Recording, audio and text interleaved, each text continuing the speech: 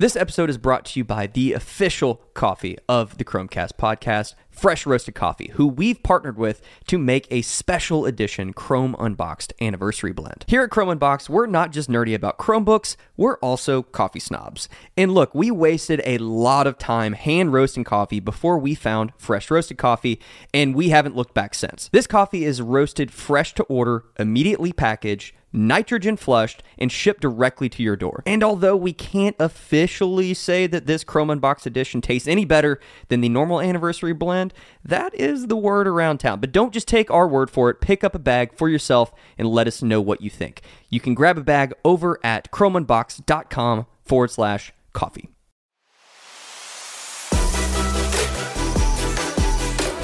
Welcome to the Chromecast, the official podcast from Chrome Unboxed, where we unpack everything from hardware to software in the world of Chrome and Chrome OS, so that you can be more informed on all the latest updates, changes, and devices.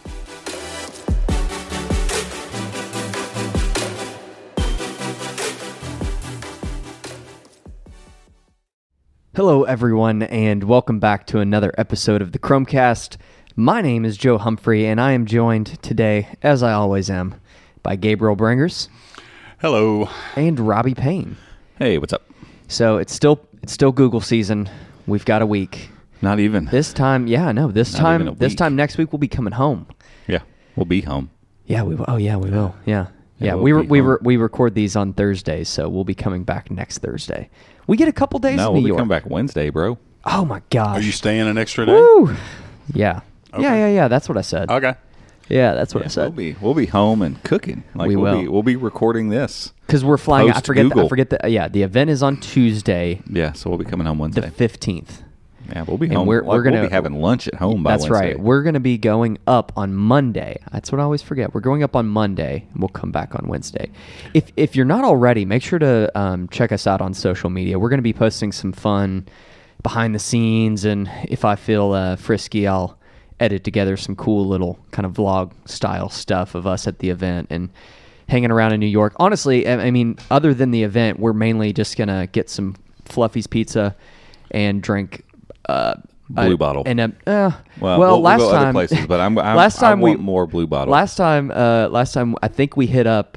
I'd have to go back and look at the video. I think it was 5 different coffee shops in one day. Probably. Yeah. Because these guys, for those of you that don't know, Chrome Unboxed is very much so powered by coffee. Yes. At Robbie's last job, it literally said "coffee snob" on his business card. On my card. Yeah. Yeah. It's a typical Robbie Payne thing. He evangelizes. So it started as I came in. I was like, oh, I've never even had an AeroPress, and then Robbie's like, oh, all right, well, you got to do this. And then it progressed to espresso, and we roast our own beans. But you had some working knowledge of espresso from your time in Italy that helped inform, because I wasn't really into the whole espresso thing was much nice, at all. Yeah. Like I was a little intimidated. I knew every way to brew coffee, all of them. Yeah. Like Clever Brewer, pour overs, AeroPress, Chemex, regular old coffee pots. Yeah. But I tried just about everything to get that perfect cup of coffee, and we were already roasting coffee at the time. I remember getting an email from a reader one time, and they said something about are you one of those coffee snobs you go to Starbucks and get a Frappuccino with extra caramel flavor and call yourself a coffee snob? I'm like, no, let me lay this out for you, man. Oh no. Let me set the record straight. Far beyond that. That is not at all the case. When I say I'm a coffee snob, it's gone deep. The only level I could go deeper at this point would be if our climate in Kentucky could support growing coffee beans, and it cannot, unfortunately. If it could, I would absolutely grow my own coffee. Yeah, 100%. But yeah. So we'll be checking out all the coffee shops in New York, and they've got a lot to offer. Oh man, so many. They've got a lot to offer, especially right there in Manhattan. Blue Bottle was awesome. What was that one shop we went to that was? Well, we went to Columbia or whatever. Yeah, Columbia. Columbia. That was great. They had their nitro and best cortado I've ever had. But gosh, there was 3 others that we checked out. But what's funny, to me, the one that stands out still is Blue Bottle. I love that place. I really well, we had hit it up out in San Francisco, and it was a little walk up shop type thing, which was really cool. That's kind of similar to some of the things you would see in Italy. And then we get to New York, and they're like all over New York too. So it was fun. So yeah, we'll be checking out all the coffee. Obviously, we'll be posting about the event as well. So follow us online at Chrome Unboxed. A little bit of the event. I mean, there might be like a new Chromebook or something. I'm not sure yet. Yeah, we'll see. If we show up and there's no Chromebook, I'm gonna lose my mind. You won't be that sad. You'll just go get some more coffee and enjoy New York City. That is very true. And Let's get some fluffies. Honest. Yeah, but it looks like we're gonna have all sorts of things to talk about. Yeah, and I think for this year, we may do a quick little short video on the phone, but I think we might actually take our time and review the Pixel 4. I think it deserves it. Yeah, yeah. I think anything that's made by Google is in the wheelhouse for us, and we've kind of ignored. We did like an unboxing, or no? I did something of like the Pixel phone. Yeah. It's that was before. not worth watching. No, I actually went back and watched it not long ago. Actually, I was digging through old videos looking for something for another video we did, and came across that, and I was like, "Wow, we unboxed the Pixel, the OG Pixel." Yeah, it's actually a cool little video. Yeah, you should go check it out. Yeah, so it's on the interwebs. I don't think that we'll go full in and be reviewing Android phones anytime soon, but I think the Pixel phones but the made by Google one is important, and some other important phones maybe, like as these OnePlus phones grow in their notoriety, and the ones I think that are important to the ecosystem a little bit, Android, and how they work with Chromebooks, and how Android is getting more connected. Let's just say it, the ones that are important to us. That's true. I mean, let's be honest. It's fair. Yeah, like I just don't see a future where I'm reviewing Samsung phones. No. For instance, might throw a OnePlus in there, maybe. Yeah, because I mean they are just about as close to the Pixel line as you can get outside of the Google made devices. Yeah. I mean, they get the updates almost instantaneously. They were in the beta program this last time around. Didn't they got 10 like before? I mean, like they were one of the first to get 10. Oh yeah, right? it was a couple days after the Pixel. Well, if you weren't on T-Mobile. Yeah, the T-Mobile ones. Gabe's like, carriers screw everything up. I'm not They just do. Yeah. You still do not have it, or you do? I'm worried that so they have dropped the OnePlus 7 from their store. They will be selling the 7T, and generally on their support page they have a timeline of when the update will come. It's not even listed. Not good. And I tweeted out at them and haven't got a response, which is weird because usually their support team will respond and say, hey, and they give you the whole canned response about, will we test these, blah, blah, blah. Bizarro. Not a word. Yeah, that's weird. I mean, I could sideload it if I wanted to, but it's just weird. I can't believe they would, because when did this come out? 5, 6? Not even that 4 months ago? Yeah, 4 months maybe. For T-Mobile to drop it and not push 10? That's weird. Yeah, that's odd. I'll be a little mad. That's odd. Yeah. But yeah, I mean, I think the Pixel 4 definitely going to do a hands-on for sure. Yeah. So and then we've got Pixel Buds.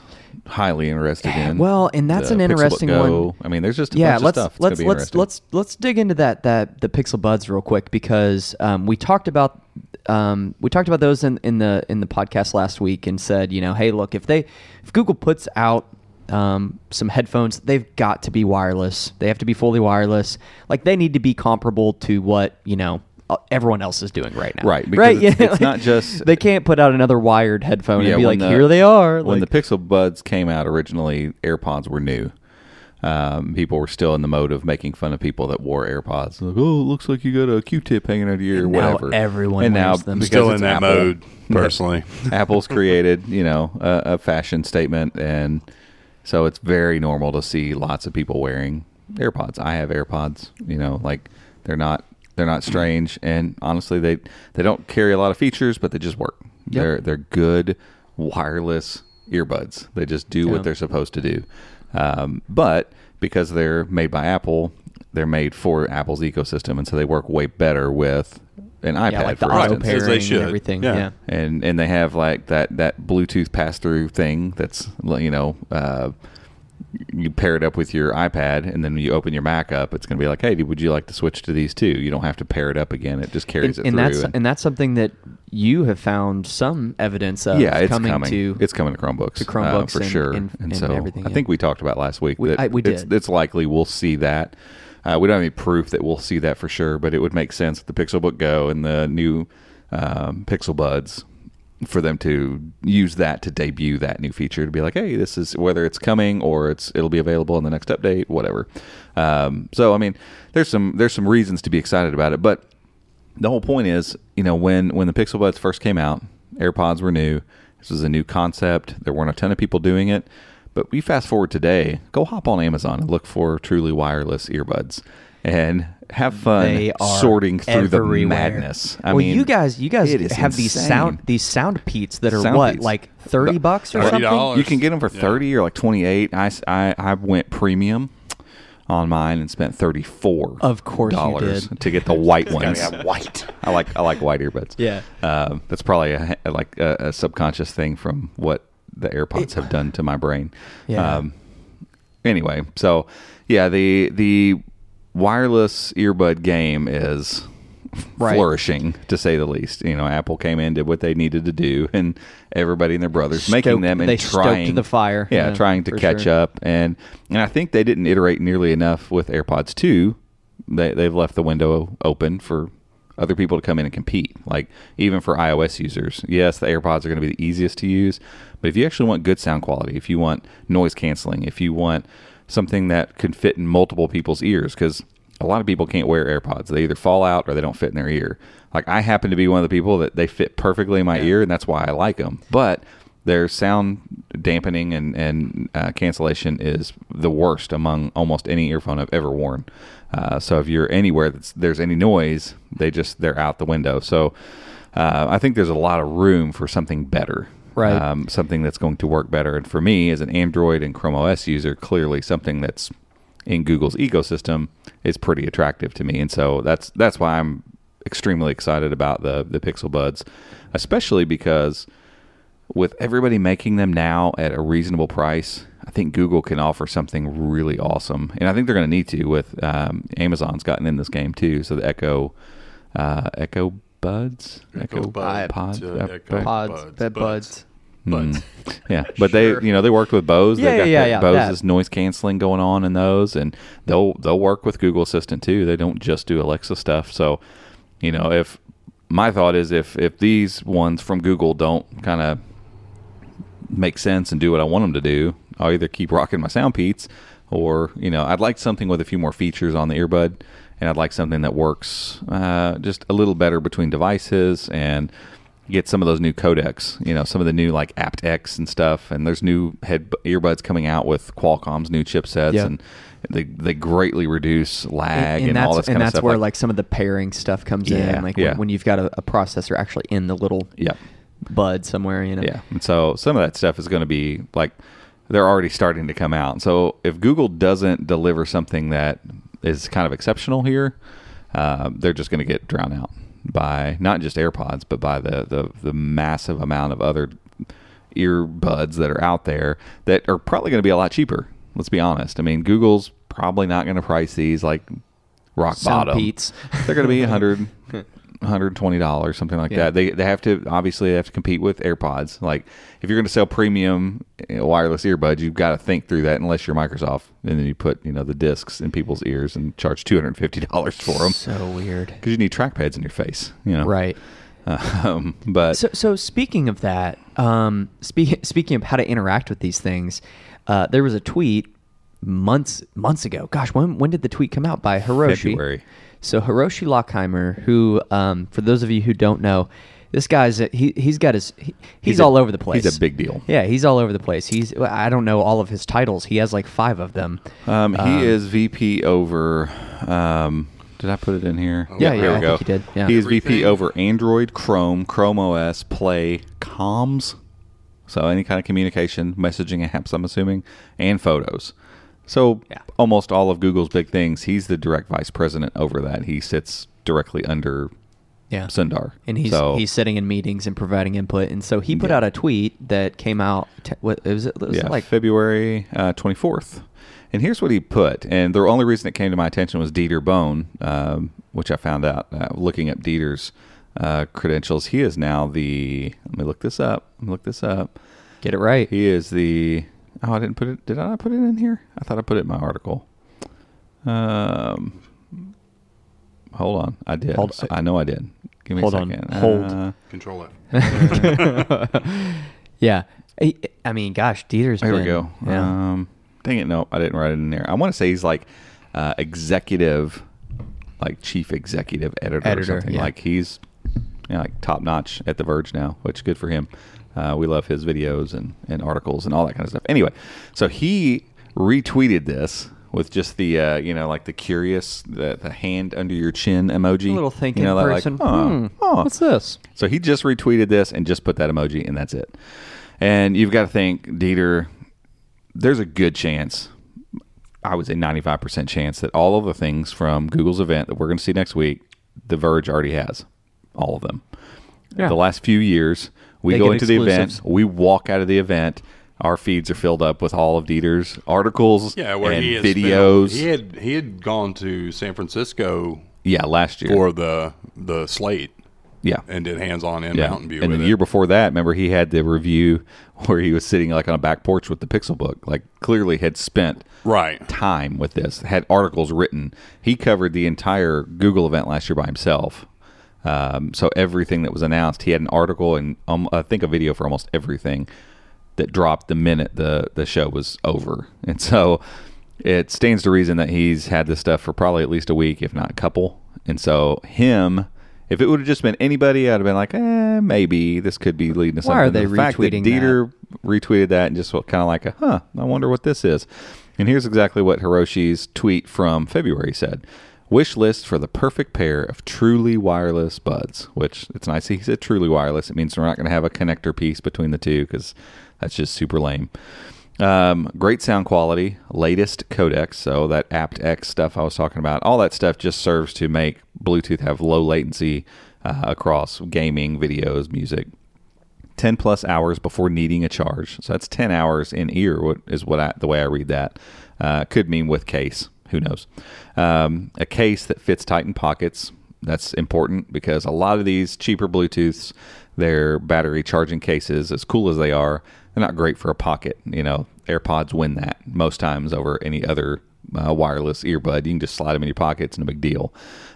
So that's a huge win. USB Type-C, massive win. I hate getting a lightning cable out to charge my AirPods. It's annoying.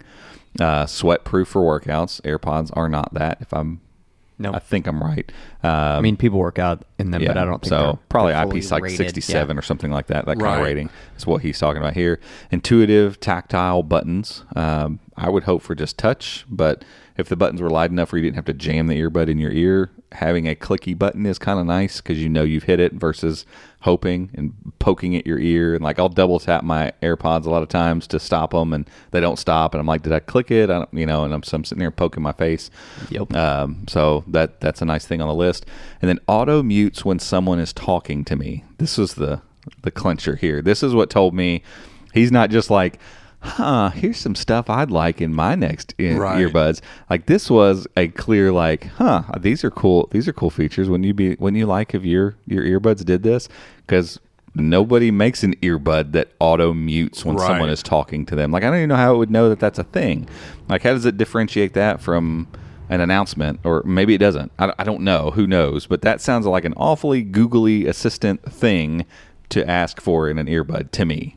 And so all of that with Dieter retweeting it with this proximity to the event, I'm pretty sure we're looking at a feature set for the Pixel Buds 2. Yeah, because rewind to when he tweeted that, probably saw it in my feed, to be honest with you, but at that point in time, I figured he was just frustrated with whatever headphones he was using. I mean, seriously. Had you scrolled through that in your Twitter feed, you'd be like, whatever.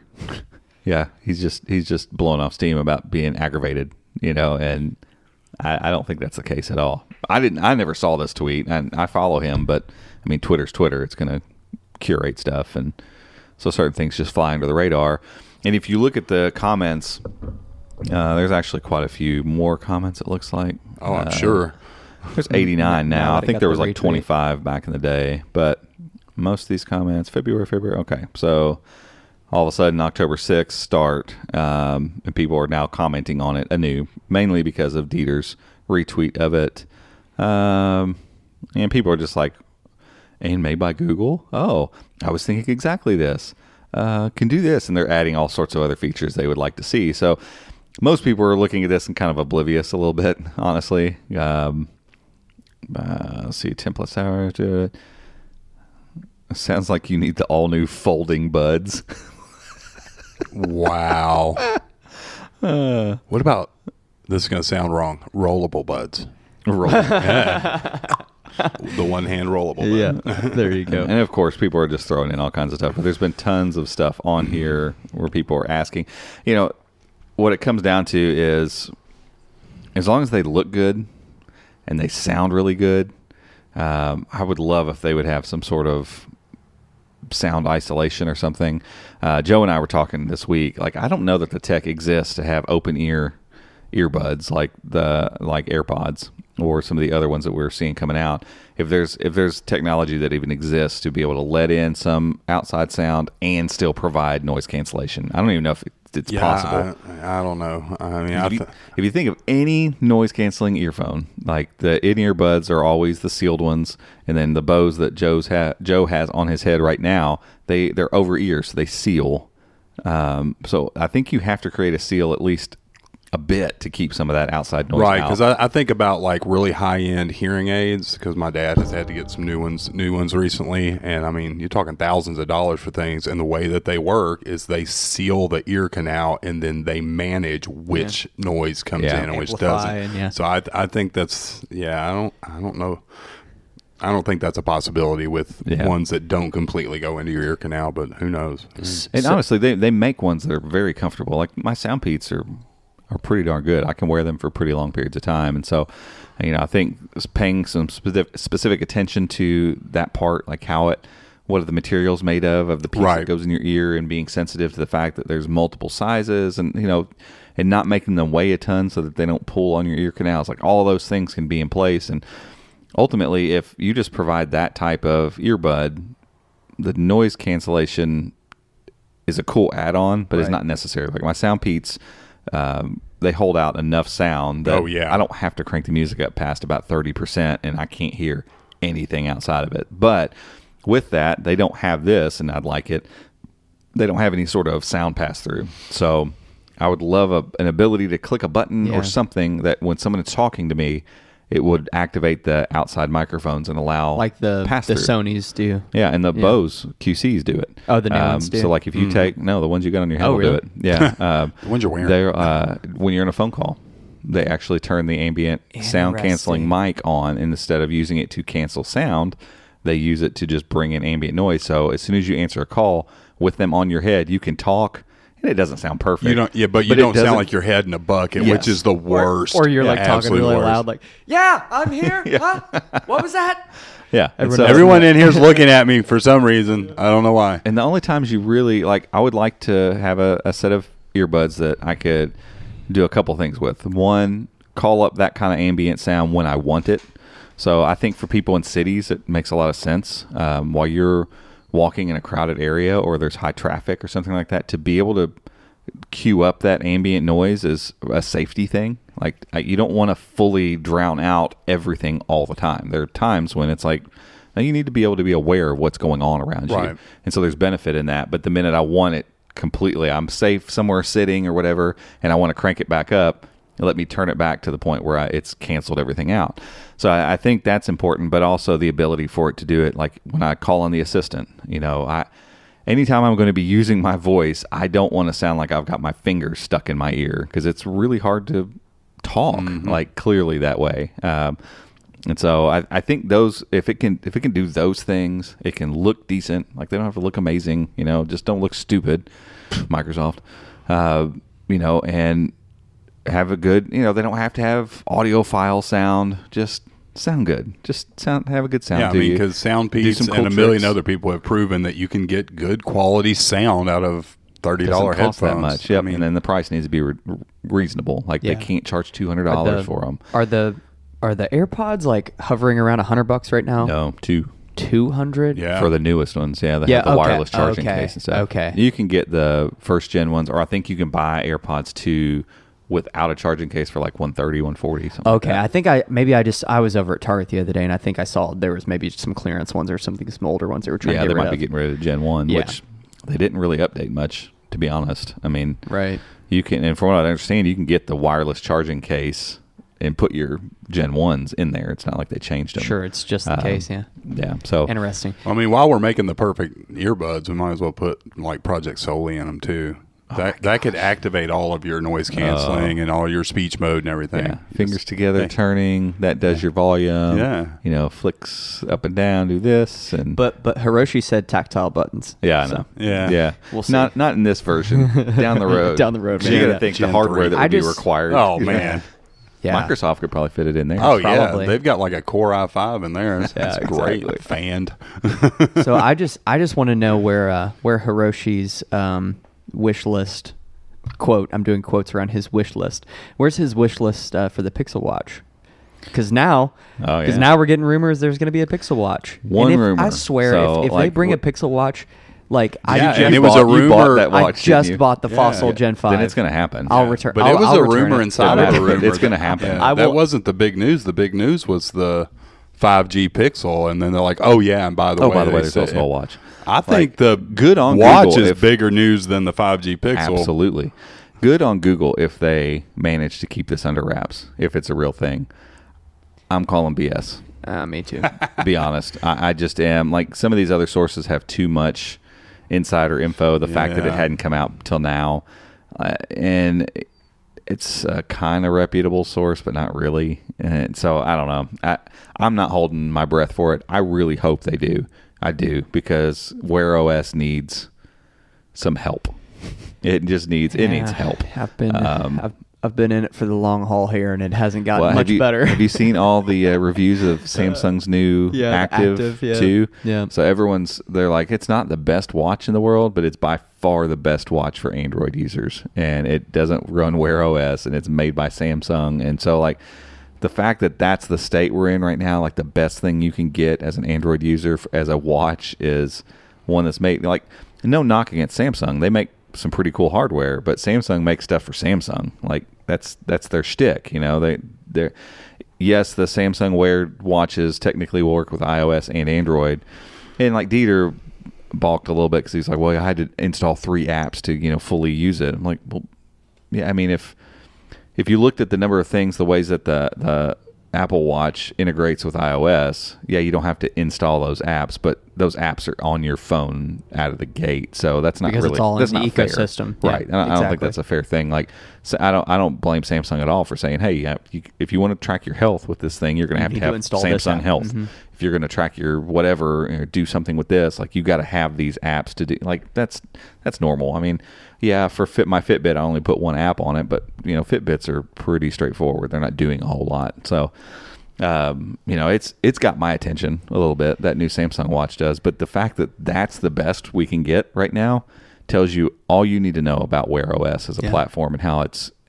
I think it's maybe on the cutting block if something doesn't happen, and I can't. There's no way I can believe that Google doesn't see it that way.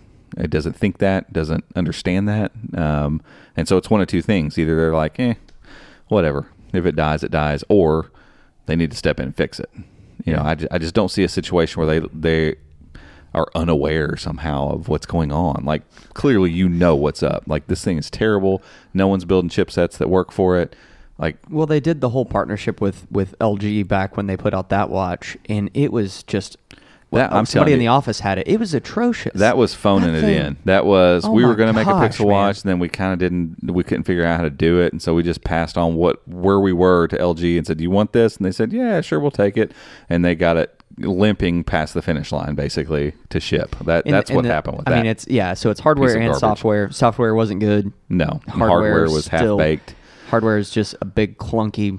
Oh man, it And was that- worse. I mean, I'm wearing my Huawei right now, and it's not the thinnest thing in the world. No. but it at least fits well on the wrist. Like, it, kind of conforms around my wrist, and I've got little small dainty wrists. So Dainty. So I don't know. I'm excited to get my Fossil should be in today, so I'm excited to try it'll it. look great. I've tried it on. I've worn it over at one of their stores here in town, and it for me, it's like, oh, it looks cool. It's got a metal case on it. It's gonna run, crappy Wear OS, and I'm just gonna deal with it. Well, and the because for problem the is, things I've adjusted my use case for it. It's like I don't expect Wear OS to do all these fancy things. Like, can I go for a run and will it track my run? Can I get my notifications and not have to pick up my phone all the time when I'm sitting at the desk, or if I'm walking around, it's in my pocket? Yeah, all right, that's cool. It's good for me. Right. And that sucks. That sucks that instead of going like, what else could we do with this? Yeah. Especially when you see like more and more people having an Apple Watch. I see them all the time, and I look, and I'm just like, the disparity is so ridiculous. Like, it's just so ridiculous. It's sad, but it's not going to get fixed, I don't think, unless Google gets involved. Oh no, they're going to have to. We talked about this last week on the podcast. This idea of Google being the trendsetter, the whole Nexus. We've got a video coming out with this exact thing in mind, like with Pixelbook Go, it being like more of a Pixel mentality versus a Nexus mentality, like Google is, and all these areas had to be like, we're the trendsetter, we're setting the bar. And now with phones, they don't have to, because they're great Android phones, great ones. I mean, Gabe's holding one right now. The OnePlus continues to push. Asus is doing cool stuff. Oppo and Huawei, and I mean, they're just one after another, just making really cool things and trying new stuff. And Samsung keeps innovating different things.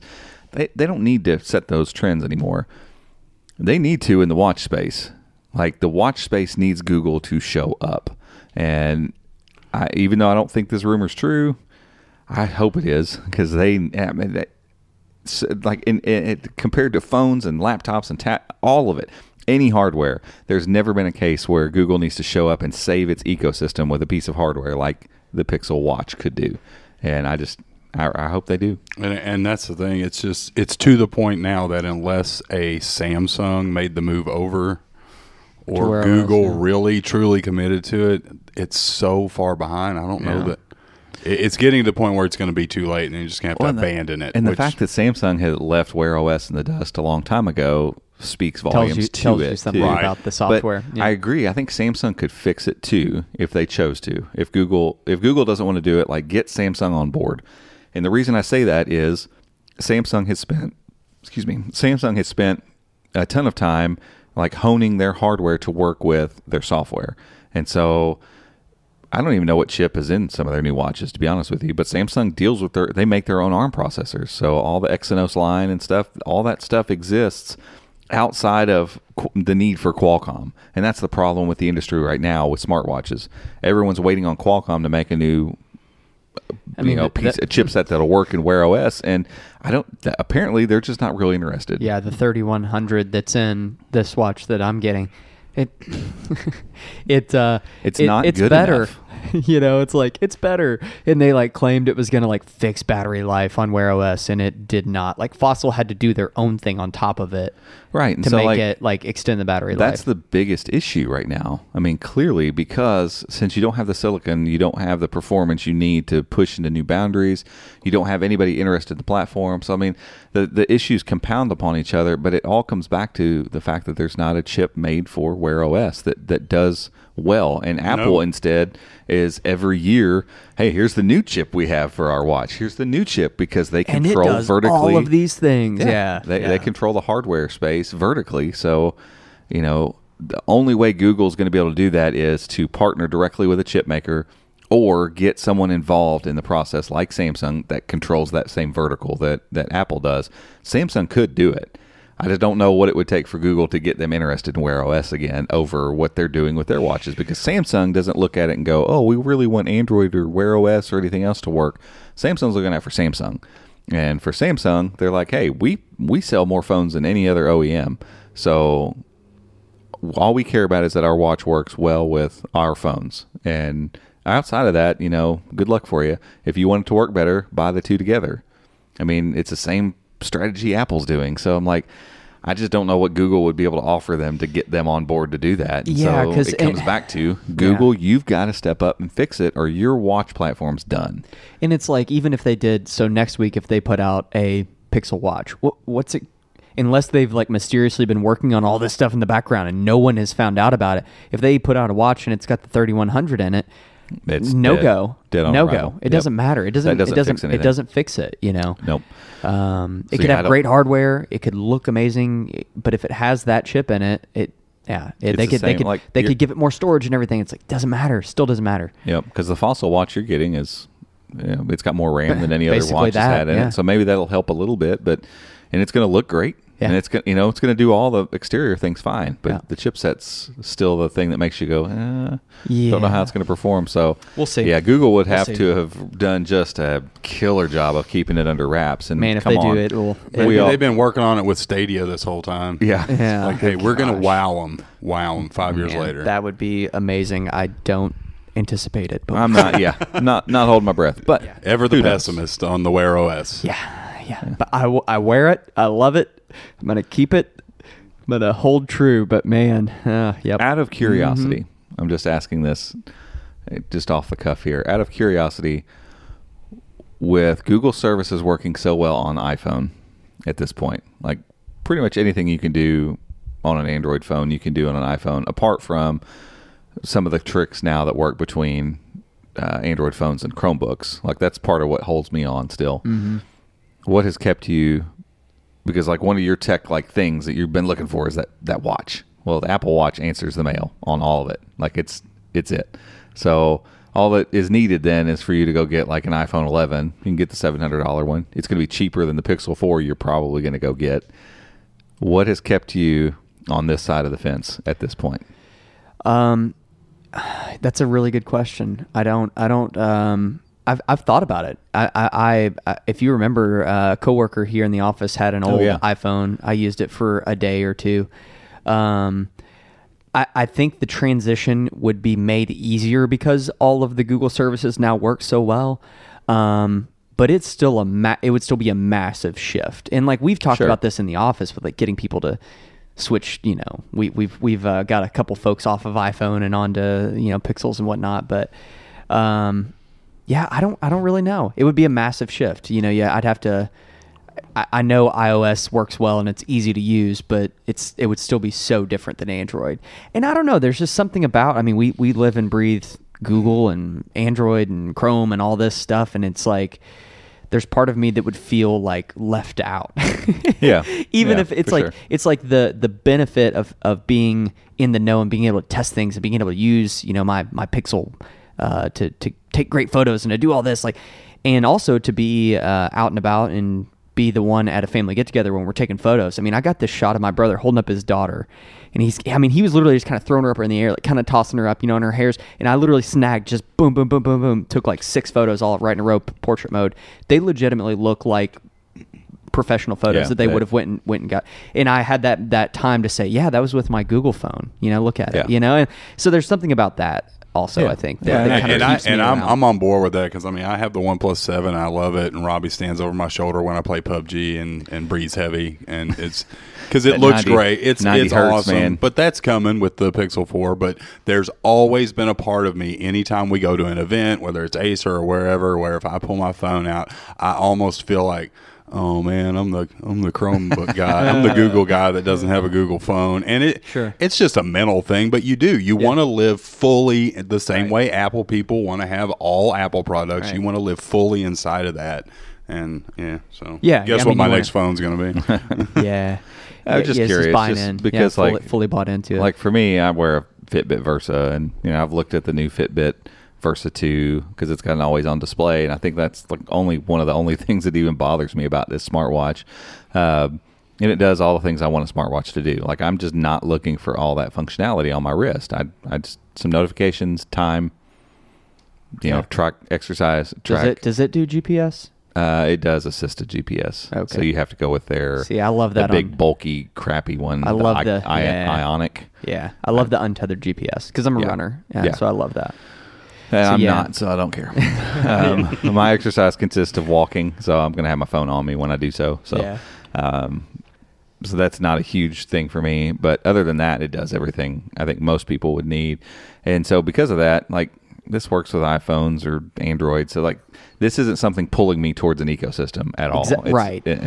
Or if I looked at the Samsung thing and was like, ooh, I really like that because I like the way it looks. It's super thin and it's round. And so like, there's a lot to like about that new watch. And so I'm looking at it going, well, I mean, I could absolutely rock that watch and get a little bit more functionality on my wrist, but I don't care that much about it. Like for me personally. So there's no real draw to be like, I want to watch so badly that does these things, and if I had it, there's not that one killer I would feature. feel happy about it. Right. You know? There's not that killer feature that you're like, right. oh, I gotta have but it for that. You have been like Yeah. you've looked at watches and thought about watches and talked about watches a ton. Sometimes too much. And so because of that, that's why I asked the question. Because for me, it's like it's not enough of a draw to even think about walking away from Pixel phones. Don't get me wrong. The Apple Watch is the best in general smartwatch you can buy.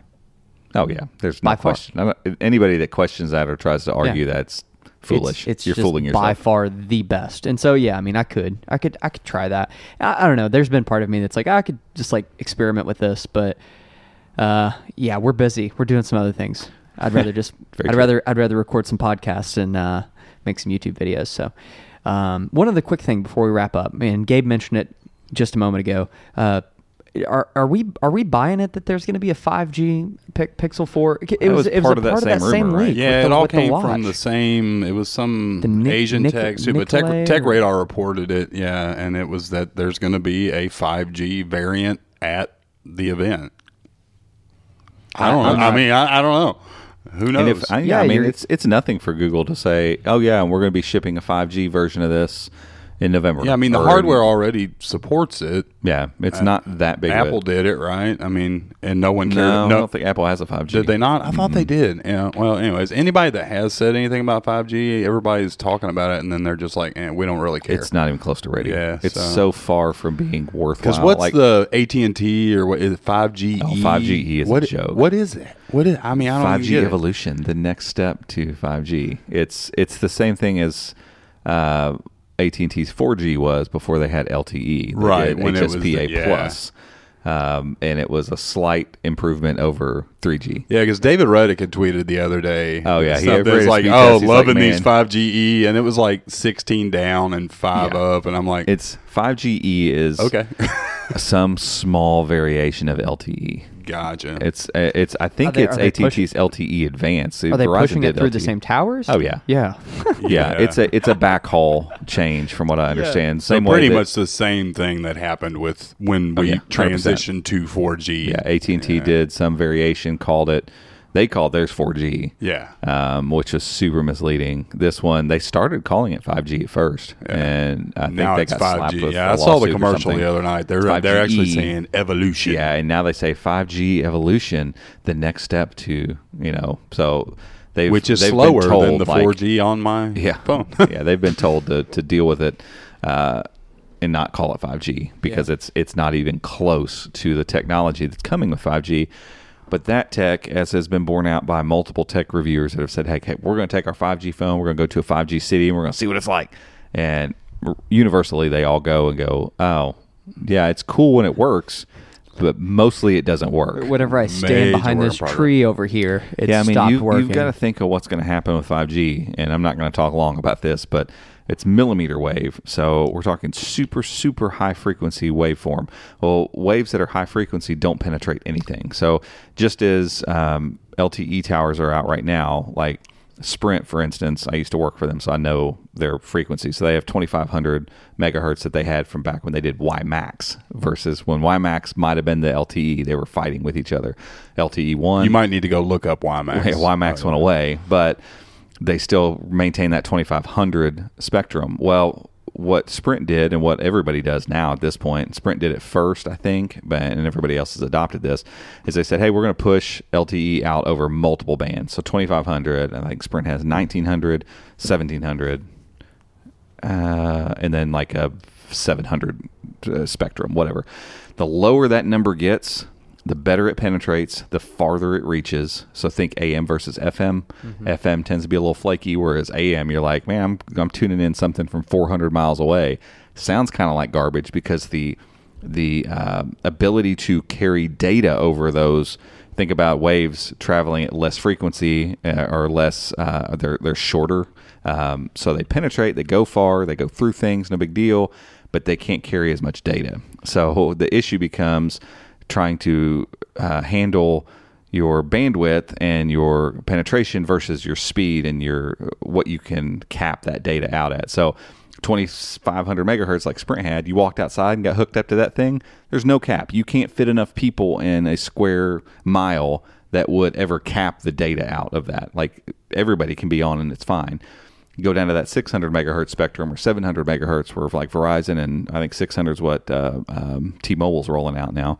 You get into that spectrum, people will walk inside and they're like, cool, I'm connected. But you might have 15 people in one space, and that's too much already because the bandwidth limitations are low. So now carriers are all doing this thing where your phone is smart enough to pick the highest possible frequency it can get a hold of. Same thing with Wi-Fi, 5 gigahertz versus 2.4 gigahertz. All the same things apply. 5 is faster, less reliable as farther you get from the modem. And so you're always dancing around this whole thing of, I want higher bandwidth possibility versus the ability to get through walls and stuff. Well, the millimeter wave with 5G is that times like 100. It is terrible at penetrating, like to the point like people have shown it. They're facing the tower where there's a direct line of sight between this little 5G node and their phone. They just turn around. Their body is enough to knock the signal in half. Get behind a tree, gone. Walk around a corner, gone. So you have to think inside a building, right? Into your office, So it's not going to be tomorrow. Like they can't just update towers with 5G. Like there's going to be some differences in what they put on towers, sure. And 5G will always kind of work in hand with LTE to kind of get some of those things where no 5G nodes are hitting you. Your phone will always have 4G to back up to. But think about the amount of infrastructure that's going to happen for those nodes to be around enough to like it's mind-boggling to me. And so people that are even thinking about I'm saying all of those things, all that technical stuff. If your eyes glazed over and you're not listening anymore, listen now. If you're thinking about buying a 5G phone because you think you're going to take advantage of 5G, don't right now. It's a stupid investment at this point in the game. It makes zero sense. It's like buying a phone with augmented reality that doesn't even exist yet. Like this phone will work with augmented reality glasses that might be coming in the future at some point. Like, okay, well that'll be neat when they show up. Well, by the time they show up, you're probably gonna have a new phone. So buying a 5G phone right now makes little to no sense. Well, and there might be like 10 people that it like. I live and there's a node outside my window where it can perfectly hit it, and like. The use cases are so limited. I mean, a percentage of a percent should buy a 5G phone right now, and battery life's terrible on them right now. They burn through. Like, there's just it's the same thing that happened with LTE when they first came out. It was like everybody's like, "Yeah, let me get an LTE phone," and it didn't do anything different. Like you spent most of your time on 3G, you spent extra money to buy a phone you don't need, and you're going to upgrade to a better LTE phone when down the road when it's actually ready. So the same thing's going to happen now. You buy that new 5G phone, you spend extra money on it, you have terrible battery life, you never get to use 5G except every once in a while, and then by the time it shows up and you can actually use it, you're ready to upgrade your phone. So don't do that right now. And there were rumors of a 5G iPhone, and it didn't show up. Right. And my guess is Apple's probably like, there's no point in doing this right now. Even if there are rumors and like maybe this source dug up something maybe where, Pixel 4 was maybe they were thinking about it, but they could have tested it. Yeah, they could have tested. They were maybe testing out those bands or whatever. Who knows? But I just highly doubt. Or, in 6 months they release one. I don't think 5G is going to be even close to ready in 6 months. Yeah, I think we're years. We're 2-3 years out from realistically needing to buy a 5G phone. You're talking Pixel 6 before it's even relevant, probably. Probably for most people. And that's not a knock to 5G. It's not a knock to anything, because part of this is just marketing. They've got to get the message out. They've got to let people know, like, hey, 5G's a thing, and you need to be on the lookout for it, because once it is ubiquitous and most people have access to it, at least when you're in, more congested areas, like it will be an absolute game changer. Like the speeds that people are getting on it once it's available everywhere, it's insane. Yeah. So just to clarify, I was incorrect. Joe's right. That this is from The Verge. Apple's iPhone 11 does not have 5G because 5G isn't ready for the iPhone. That sums it up. Yeah, that's exactly what it is. And or any other phone. And Google for that could matter. come out and say, yeah, we've got a 5G version if you want to pay extra. What I'm telling you right now is if you're listening to this, don't buy it. Yeah, it's not worth it. It is just part of probably carriers working with manufacturers to say, hey, will you please just make a 5G phone? So we can start It doesn't even have to be good. Yeah. We need stuff to test with. We need a handful of people out in the market using it. And ultimately, we just need people hearing 5G over and over again. We need people to know that it's coming and overall to learn. Like, I think people are savvy enough in general to understand that 5G is going to be better than 4G. But I think it ends there for most people. Like, they have no idea what millimeter waves are. They have no idea what that kind of frequency, why it would behave that way. So most people would get 5G phone and be like, oh, cool, I'm on 5G. And then, why does it keep dropping? My phone's broken. I keep going to LTE? It's not working. Why is it doing this? Yeah. And so that's why it's not even close to ready for prime time yet. And that's okay. It takes time for infrastructures like this to get built. 5G is going to eventually be a game-changing thing. I mean, you're going to be able to put a receiver probably on the outside of your house and route in 5G, and AT&T and Verizon and it'll be T-Mobile your internet. are going to be your home internet. It'll be your Wi-Fi. It'll be on your phone. Yep. It'll be what provides internet to you. Yeah. Because once you catch that millimeter wave and get it onto something that you could wire into a router or something like that, boom, then you're spreading it. Like, you have even larger than gigabit on most of these tests. I mean, these people are pulling like 1,800 megs down. Yeah. So you could take a node on the outside of your house, run that into your house, right? And as long as that node had a clear signal to get the 5G, then you just bring it in. Once it's on the wire, because then you bring it into the house, and then you're spreading it through your house with your Google Wi-Fi. Yeah. So you imagine a Cat 5 cable coming in off of that node, hooking into your Google Wi-Fi. Boom. Done. Then you have your internet. It's no different than bringing in, if you go get high-speed internet right now, gig internet, they're going to bring a fiber optic connection via Cat 5 into your home. That's what you're gonna like. That's what you have at home. It's what we have here in the office now. That's what will come in off the line. One, just cut the line off, and your node now becomes a wireless receiver for that. Done. Which means eventually, your little pocket routers or your phone's ability to be a hotspot, all of those things, like you buy internet service instead of, I have my home internet service and I've got my phone internet service. Like, it's one and the same. You're going to go to T-Mobile and be like, I want service, I want 5G, and I'd like it unlimited, and then you just buy the devices that can leverage that 5G in the right way. And kudos to Xfinity, because they look like they're ahead of that curve. They're trying to get their fingers into everything. That way, whenever this universal internet thing happens, they're there. I just spoke with a friend of mine who works for Xfinity, and he was telling me they have phone plans, and I was like, oh, really? I didn't even know that was a thing. Yeah, I knew they had phones because they tried to sell me one last time I was in there. Comcast Xfinity is a MVNO of Verizon. So they basically sell you Verizon's LTE while you're out and about. But if you're in a town that bigger towns have Xfinity Wi-Fi nodes everywhere, our town is actually, they're outfitting it with it right now. So all around our town will be Xfinity Wi-Fi nodes that your Xfinity phone would just automatically see. So you can either pay for to log in. No, you can pay for internet that's unlimited, I think for $50 or $60 a month or whatever, or you can pay per gig. You pay per gig only on stuff you use that gets on the LTE network. So while we're running around Elizabethtown and all those Wi-Fi nodes are there, your phone's just going to hop on those and use their high-speed internet access anywhere you are. And then on the interstate or whatever, you'll hop on LTE, and then you get to, say, Louisville, and they have Xfinity Wi-Fi nodes everywhere. Well, it's the exact same idea as 5G, basically. They're just doing it with existing technology that's already out. And so, ostensibly, you only pay for what you use. So, I want a 1 gig plan, it's $20-something a month. And if you're most times in a place where Xfinity Wi-Fi's nodes are, that's all you would use because you're always technically on Wi-Fi. Now, would that include existing? Because, like we have the gateways that have the guest. I have mine turned off because I don't like people jumping out. Will that include that? Is that part of it? Okay. So anybody that basically has the Xfinity Wi-Fi router thing. A lot of those get set up. I can't remember now because I haven't used one of theirs. It's for a on by while. default on mine.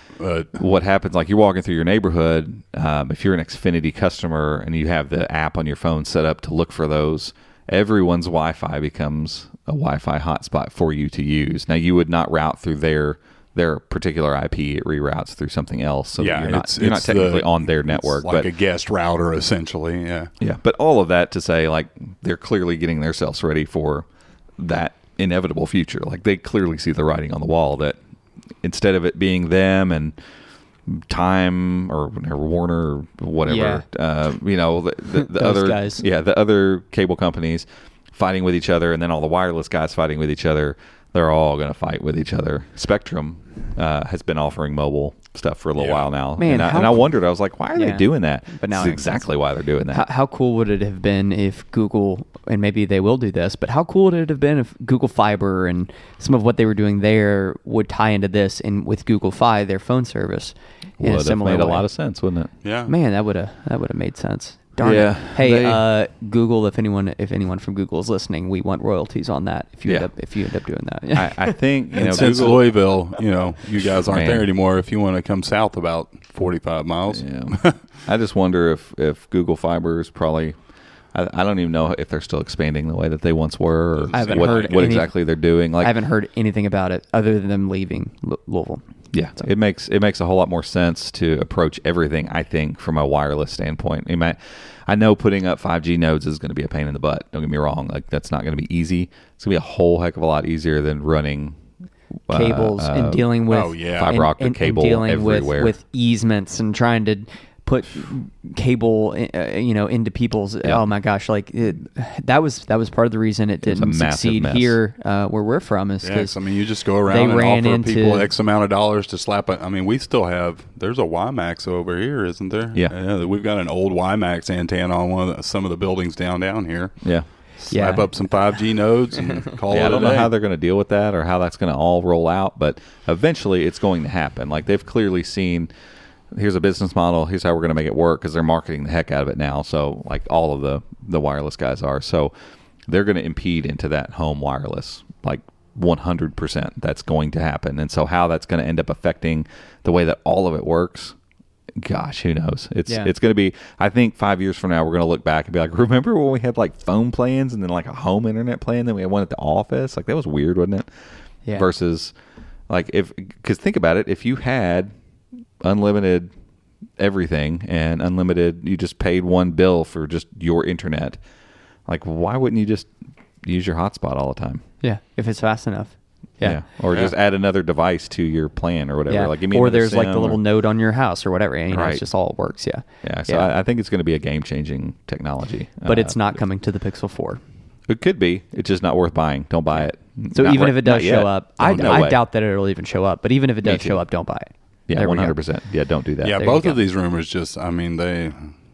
Take them with a grain of salt. Yeah, it'd be Exactly. awesome if they were real, Yeah. but I would love to watch. I It'd be don't- cool to see don't a plan on 5G phone, but yeah, whatever.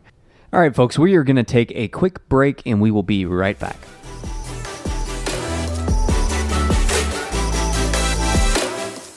This podcast is brought to you by NordVPN. We recommend the service, and we use NordVPN because they keep your browsing secure and private on any device.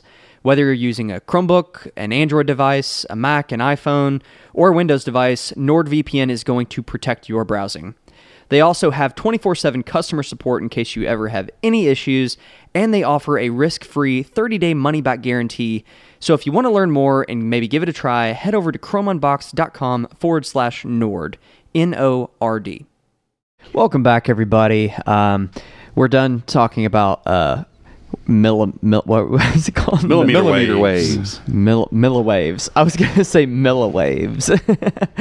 I don't think that's like a thing. microwaves. Yeah, it's like milliwaves instead. Yeah, we're done talking about that. But that is interesting. It's something that I think like not a lot of people understand. I mean, you've told me about it before, but even still hearing it back, I'm like, yeah, I kind of like it's a thing that's out there and it powers all of our internet. Robbie's and been explaining all of it our to me stuff. for 10 years. I still don't understand it. But Yeah, it's, I mean, it's it's a fascinating. radically It's all about different way. amplitude and all that. Yeah, Yeah, it's weird. It's weird. But so we're gonna move on from that. We've got some new Chromebooks. Yeah. Lots of new Chromebooks. As we've said, as the year winds up, we're going to just probably be seeing this week in and week out. Yeah. Lots of new devices. Yeah. Interestingly enough, a lot of the new devices we're seeing shipping specifically right now are not part of this like new wave. Even some of them are. The 433 is not. That would be one of the kind of new waves, but it's still not. Still Kaby Lake though. So it's still it's still part of the 434. So the family. Asus Chromebook Flip. Yeah, the Flip C433. Write that down. Shipping in the UK. Is shipping, and that's what they said. Which is the cool part about this whole thing with this new Chromebook is that Asus came out, did a press release, said, "Here's what we're going to do with this device. It's going to launch in the UK first. It's going to launch early October."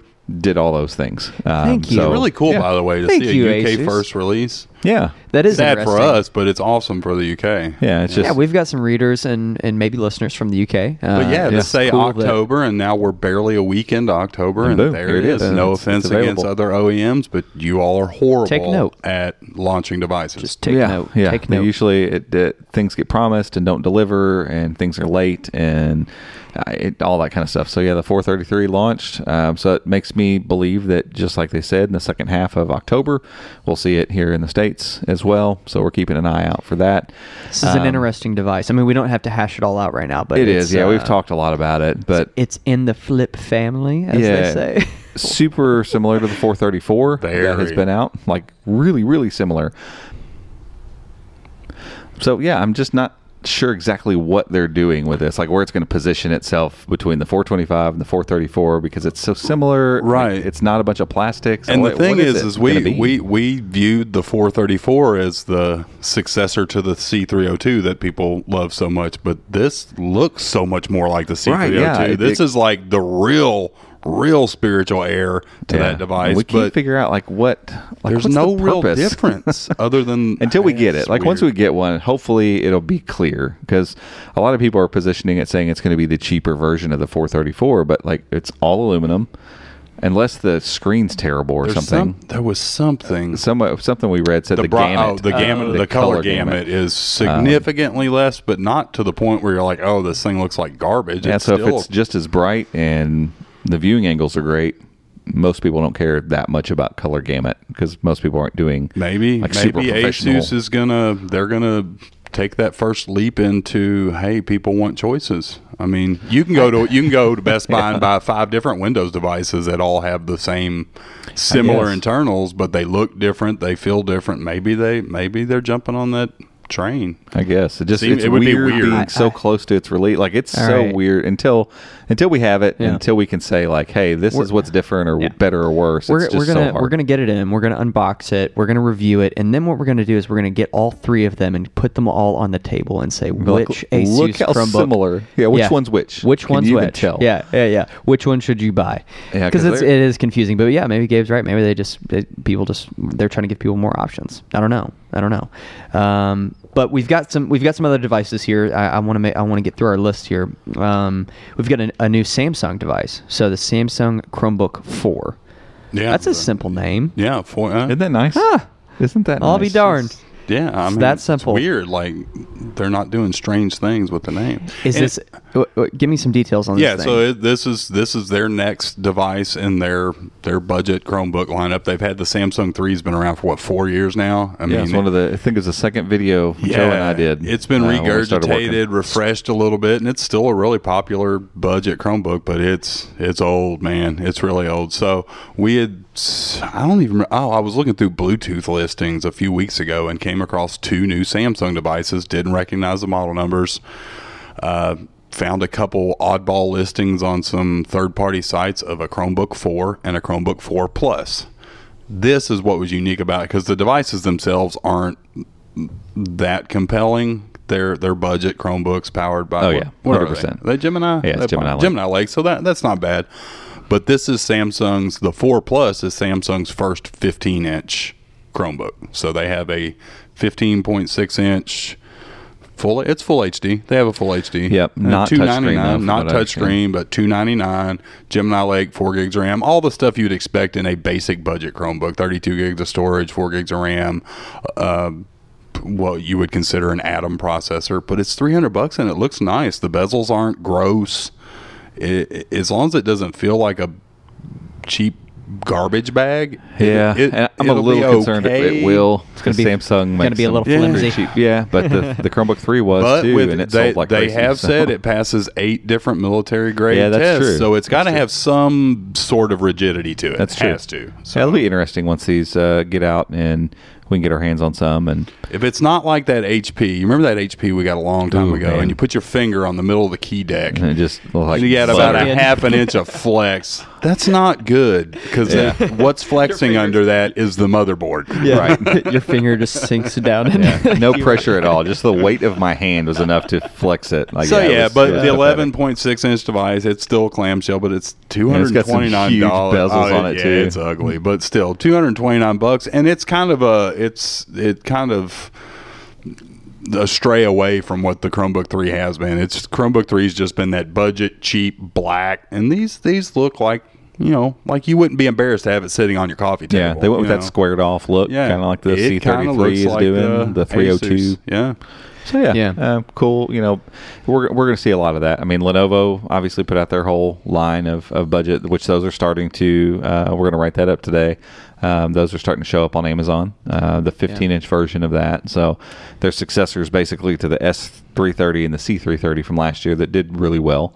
It's their S340 and C340, so convertible, and then clamshell, 14-inch, 11.6 inch, but a little more affordable. From what I understand, though, the one that showed up on Amazon, there is the Core i3 version of it. So my guess is it's got the number pad and everything, so it's going to fall right in line with that HP, that 15-inch HP we reviewed, that had the Core i3, 4 gigs of RAM, 64, 128 gigs of storage, something like that, touchscreen, that kind of stuff. Oh, so I've completely forgot about that. The other unique thing about the Samsungs, which is what Lenovo and everyone else should do, we've always said that core devices should have 8 gigs of RAM, but that's simply because we've never seen a device with 6 gigs of RAM. Yeah. The Samsungs offer a 6 gig option. Right. So if Lenovo and these other companies want to do a budgety kind of affordable core device, they need to at least put 6 gigs of RAM in it. Yeah. And Samsung's done that with a cheaper device. Like so Core i3, 6 gigs of RAM and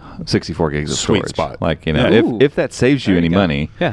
It may not save it that probably much. doesn't save them much, but it may help them, I don't know, be able to offer something that feels like a little more of a savings. Position it a right, little because bit I would differently. never spend money on a device that I was going to keep that had a core processor and only 4 gigs of RAM. Right. It's what's always kept me been the off big hang up on the Dell. Yep. So. It did everything right. If they would have put 8 gigs of RAM in that would have been my pick for probably HP, best Chromebook of the year last year. As far as in that especially right now, you can get it for $400. The HP X360 is still, they're on it with the internals. Yeah, the internal specs make sense there. Fix that hinge. i3, 8 gigs. Like that's what it needs. And so what we're seeing now, like with these Samsungs coming in and and there's more hatches that have been announced, right?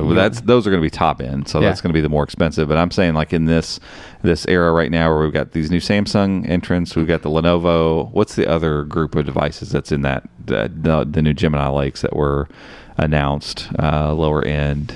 Did Acer put out some? I'm trying to think so. And maybe I'm just lumping some of the ones from HP. The point is, there's going to be a bunch more of these. They're all based on the baseboard Octopus. All of them are. And so anything that's a Gemini Lake type device. And so we're going to see tons and tons of these types of devices coming. All that's going to do is the same thing that all the Nami devices did last year. They're going to compete with each other. Prices are going to drive down. So unless you need a Chromebook right now, and one of these new lower end ones meet your specification requirements and you need it now, it's obviously going to be wise to wait a few weeks as the more of these roll out and get into market. Like with the Samsung, you said $229, I think, starting price on it. $299. That thing will be $150 in a month. Yep.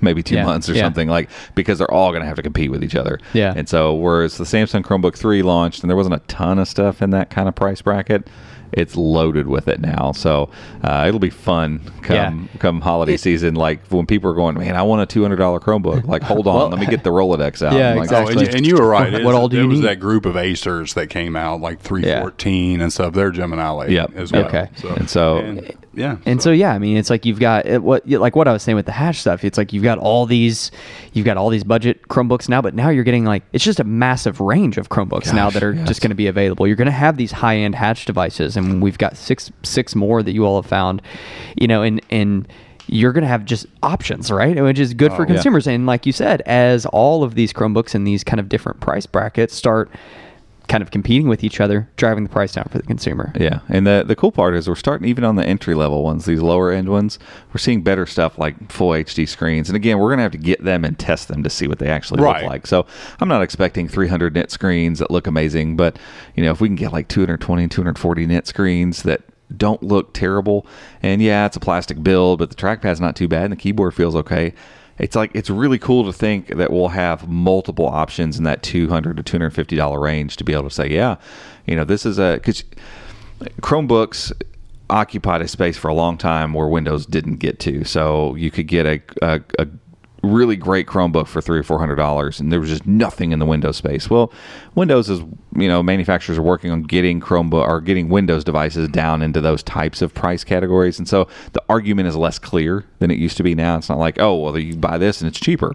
They lost that in the consumer space, and it feels like now they're coming back to retake that space again as, hey, yeah, there are nice Chromebooks. If you're into Chrome OS and you want a nice Chromebook, great. But we need stepstones for people to go, well, I wasn't going to try a Chromebook, but for $200, I'll give it a shot. And then they get into the ecosystem and go, this is awesome. I really want this. I want to stay here. I want an all metal device. Something that's nicer. And that's how you step people into an ecosystem. You don't go, hey, forfeit everything you knew about computing and come to this new thing, also spend $600 to do so. Like, That's a too much bigger of a step than most people. And the cool part is this time last year, we had tons of cheaper made Chromebooks with the Apollo Lake processors in them, but most of them were geared towards education. And they were still like $400 something bucks too. Because they had to have all the mil specs, spill resistance, and blah blah blah, all that crap, and they were being angled at schools, and so.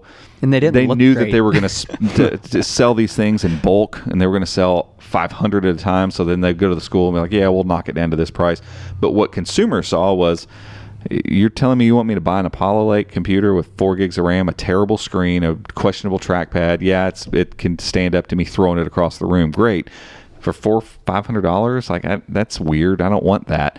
But that's all going away. Like, sure, there's still education Chromebooks, but there's tons of these coming to the consumer market now that look like consumer computers. People don't want rubber baby bumpers all over their computer. Honestly, most people don't. Like, I want it to survive if I drop it. That would be nice. But like that's not really what I'm spending my money on. This new Samsung, the 15-inch one, if it's as durable as they say it is, it'll probably be the next device for my kids. And it looks. It's a bigger screen. It's full HD. Yeah. My daughter's getting more and more into online educational stuff and whatever, and we've got an 11.6-inch device now, and getting something bigger that's still durable for $299, because the one we have now is durable, but it costs $340. And if that price comes down to $250, $200, I'm telling you, dude, it's a no-brainer. Black Friday. It's a no-brainer. I think the price range we're going to see most of these Gemini Lite Chromebooks in general is going to be between $150 and $250. Yeah. That's where we're going to sit, and to get a device that's it's going to feel very fast, so capable. It's going to be a very capable device. Yes, like for that amount of money, it's insane. Yeah, and I think it becomes the stepping stool for people to start adopting the platform.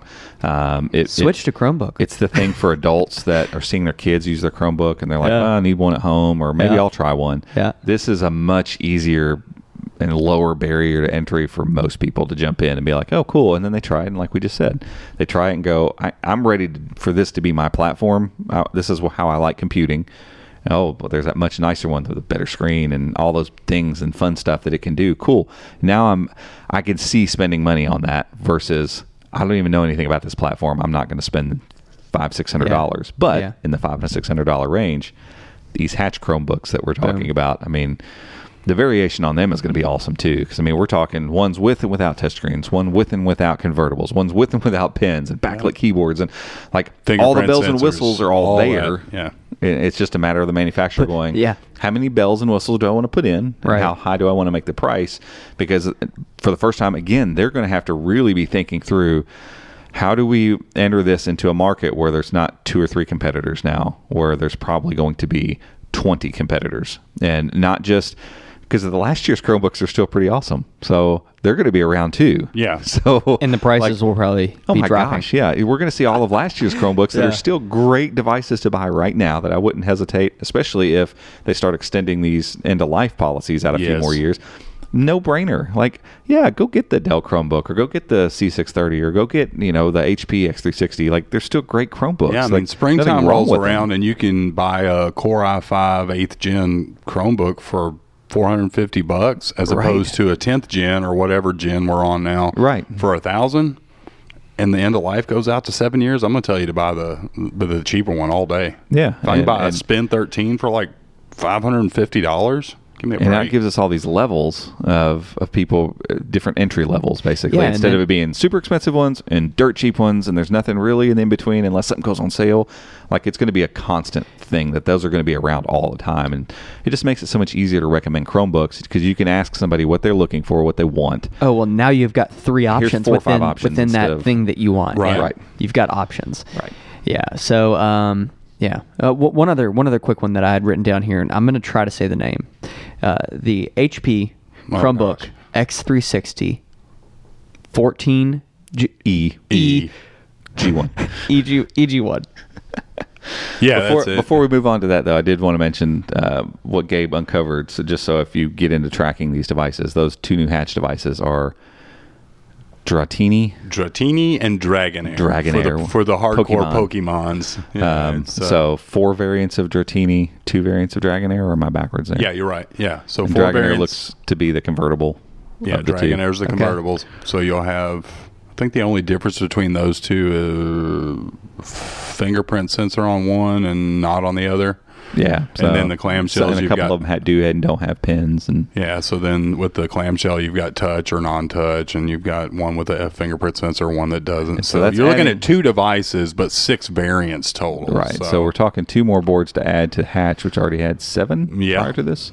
So we're approaching 10 standard variations, so board variations, which each of those have multiple variations in and of themselves. So it's easily over a dozen new devices that we honestly could see at any moment. Yeah. Like the board development is so far along at this point. Like when a new manufacturer comes on and says, "Yeah, we want to make one of these." If they've got a chassis that works with it, the board is already hooked up and ready. Kind of like most of the testing is done and ready to go. So the just like we saw really late into the game, some boards that were either NAMI based or Ramus, for instance, which is the C434's base.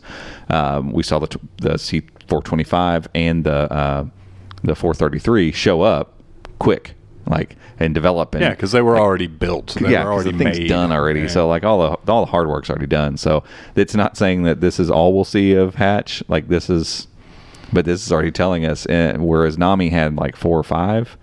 We're double what happened with NAMI, and the development cycle looks exactly the same. So NAMI that bred the Lenovo C630, the HP X360, Dell 4, all those devices in that category, the same thing. The development cycle looks exactly the same from a time standpoint. So I look back, we started seeing NAMI devices show up December 1. It was our first review of a NAMI base we board had device. it in the office. We had it, had reviewed it, or it was first unboxing was December 1. And I remember being behind on it because we had done something else. We went somewhere, did something, and we had gotten a little behind on them. So mid to late November, I expect to start seeing the absolute floodgates open with all the Hatch devices starting to show up all over the place. That's to say nothing of the massive amount of MediaTek devices that we know, tablets, detachables, that they're doing some cool stuff with those that are pretty far along in development. So no reason that those don't show up. Someday, and the magic Qualcomm that the fleet of devices we've been told are going to come. And I think that starts with a 3 to 5 device kind of thing. But if the new Surface Pro X is anything to go by, Lord. Man, Qualcomm powered Chromebook detachable devices are going to be real sweet. So all of those things, in the next 3 to 4 months, hopefully just for the manufacturers, honestly, they get them out before, Christmas. You can't be launching new Chromebooks a week before Christmas and expect to compete in this space. Right. For the end of the year. Like, they need to get them out by late November. But that still gives them a full another month and a half or so before.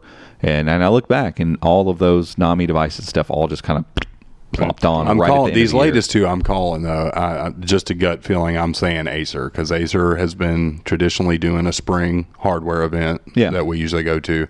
I'm saying these are going to be Acer, and they're going to have a little fleet for us next spring when we head to New York or wherever. And I could completely see that with Acer, because their pattern seems to go off of what.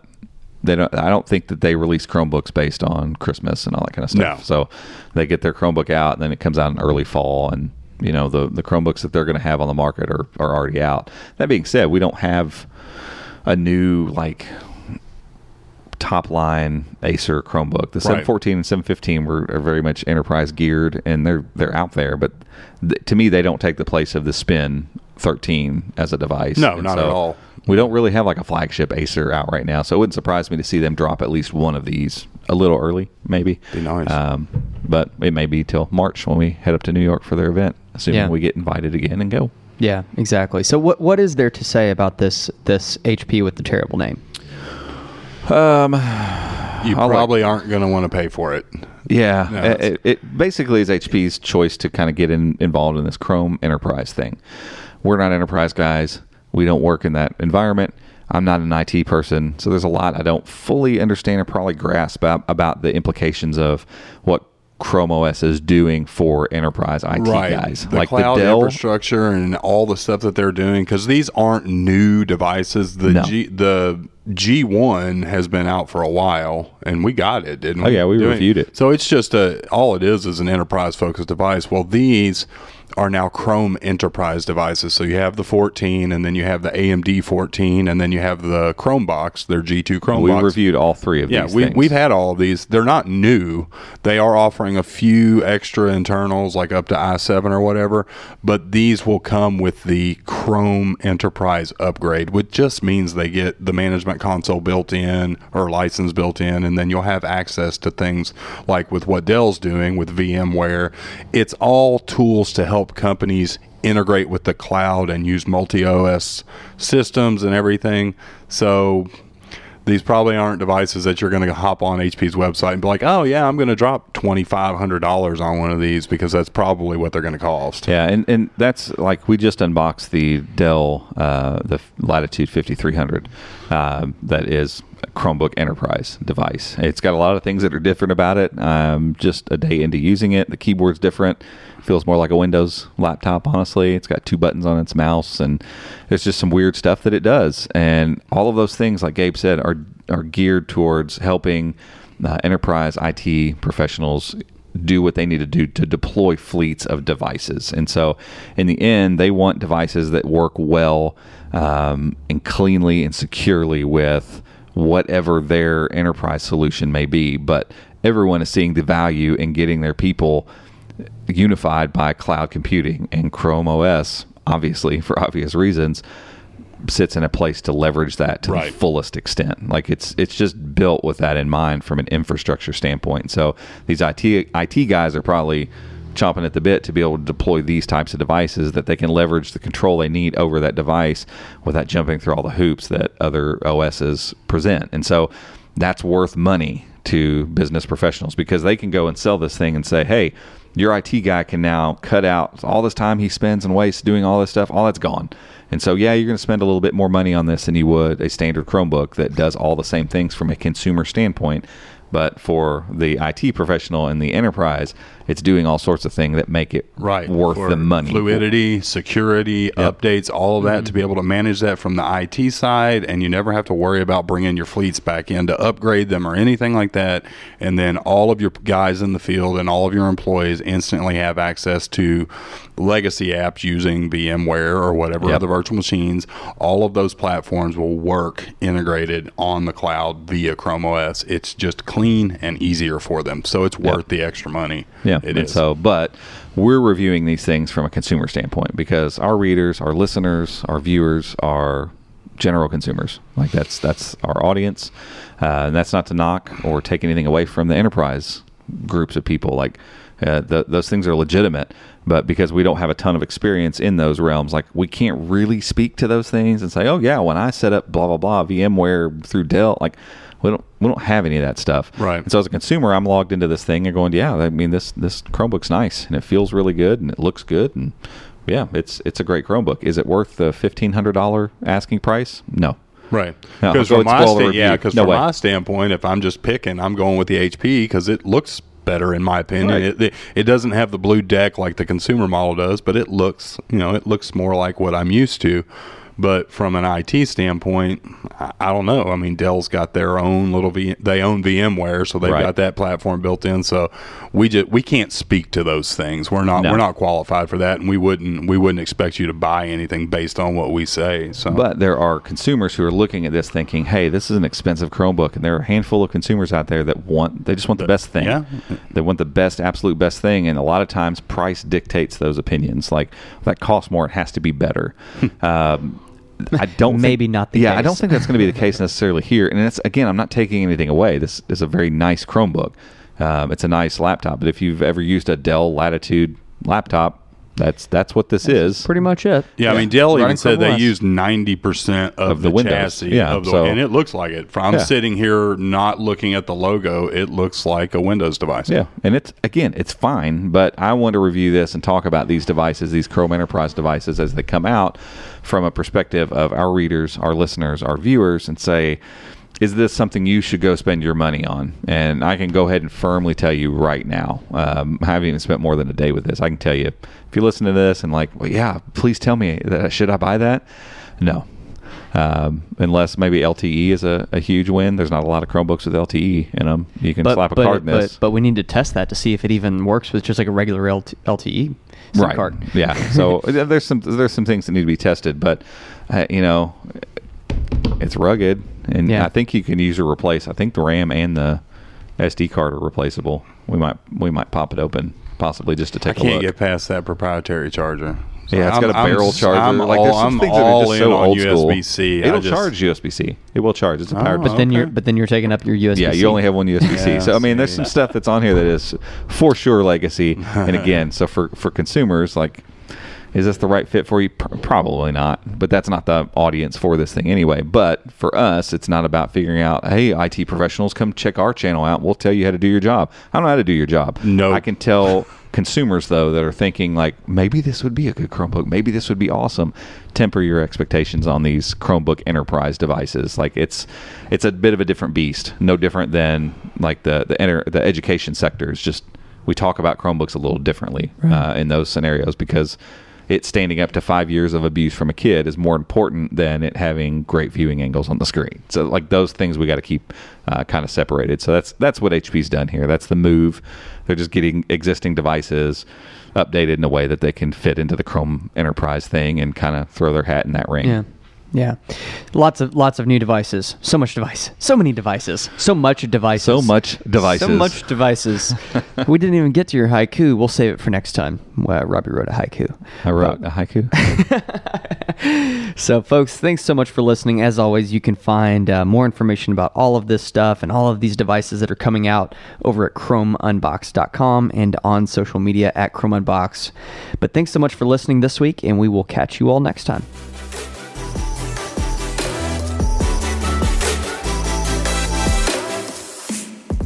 Hey guys, thanks for tuning in. You can find show notes over at chromeunbox.com/podcast. And if you want to stay up to date with everything that's happening in the world of Chrome and Chrome OS, make sure to check out our website, chromeunboxed.com, and follow us on social media by searching for @ChromeUnboxed. Thanks again for listening, and we'll see you next time.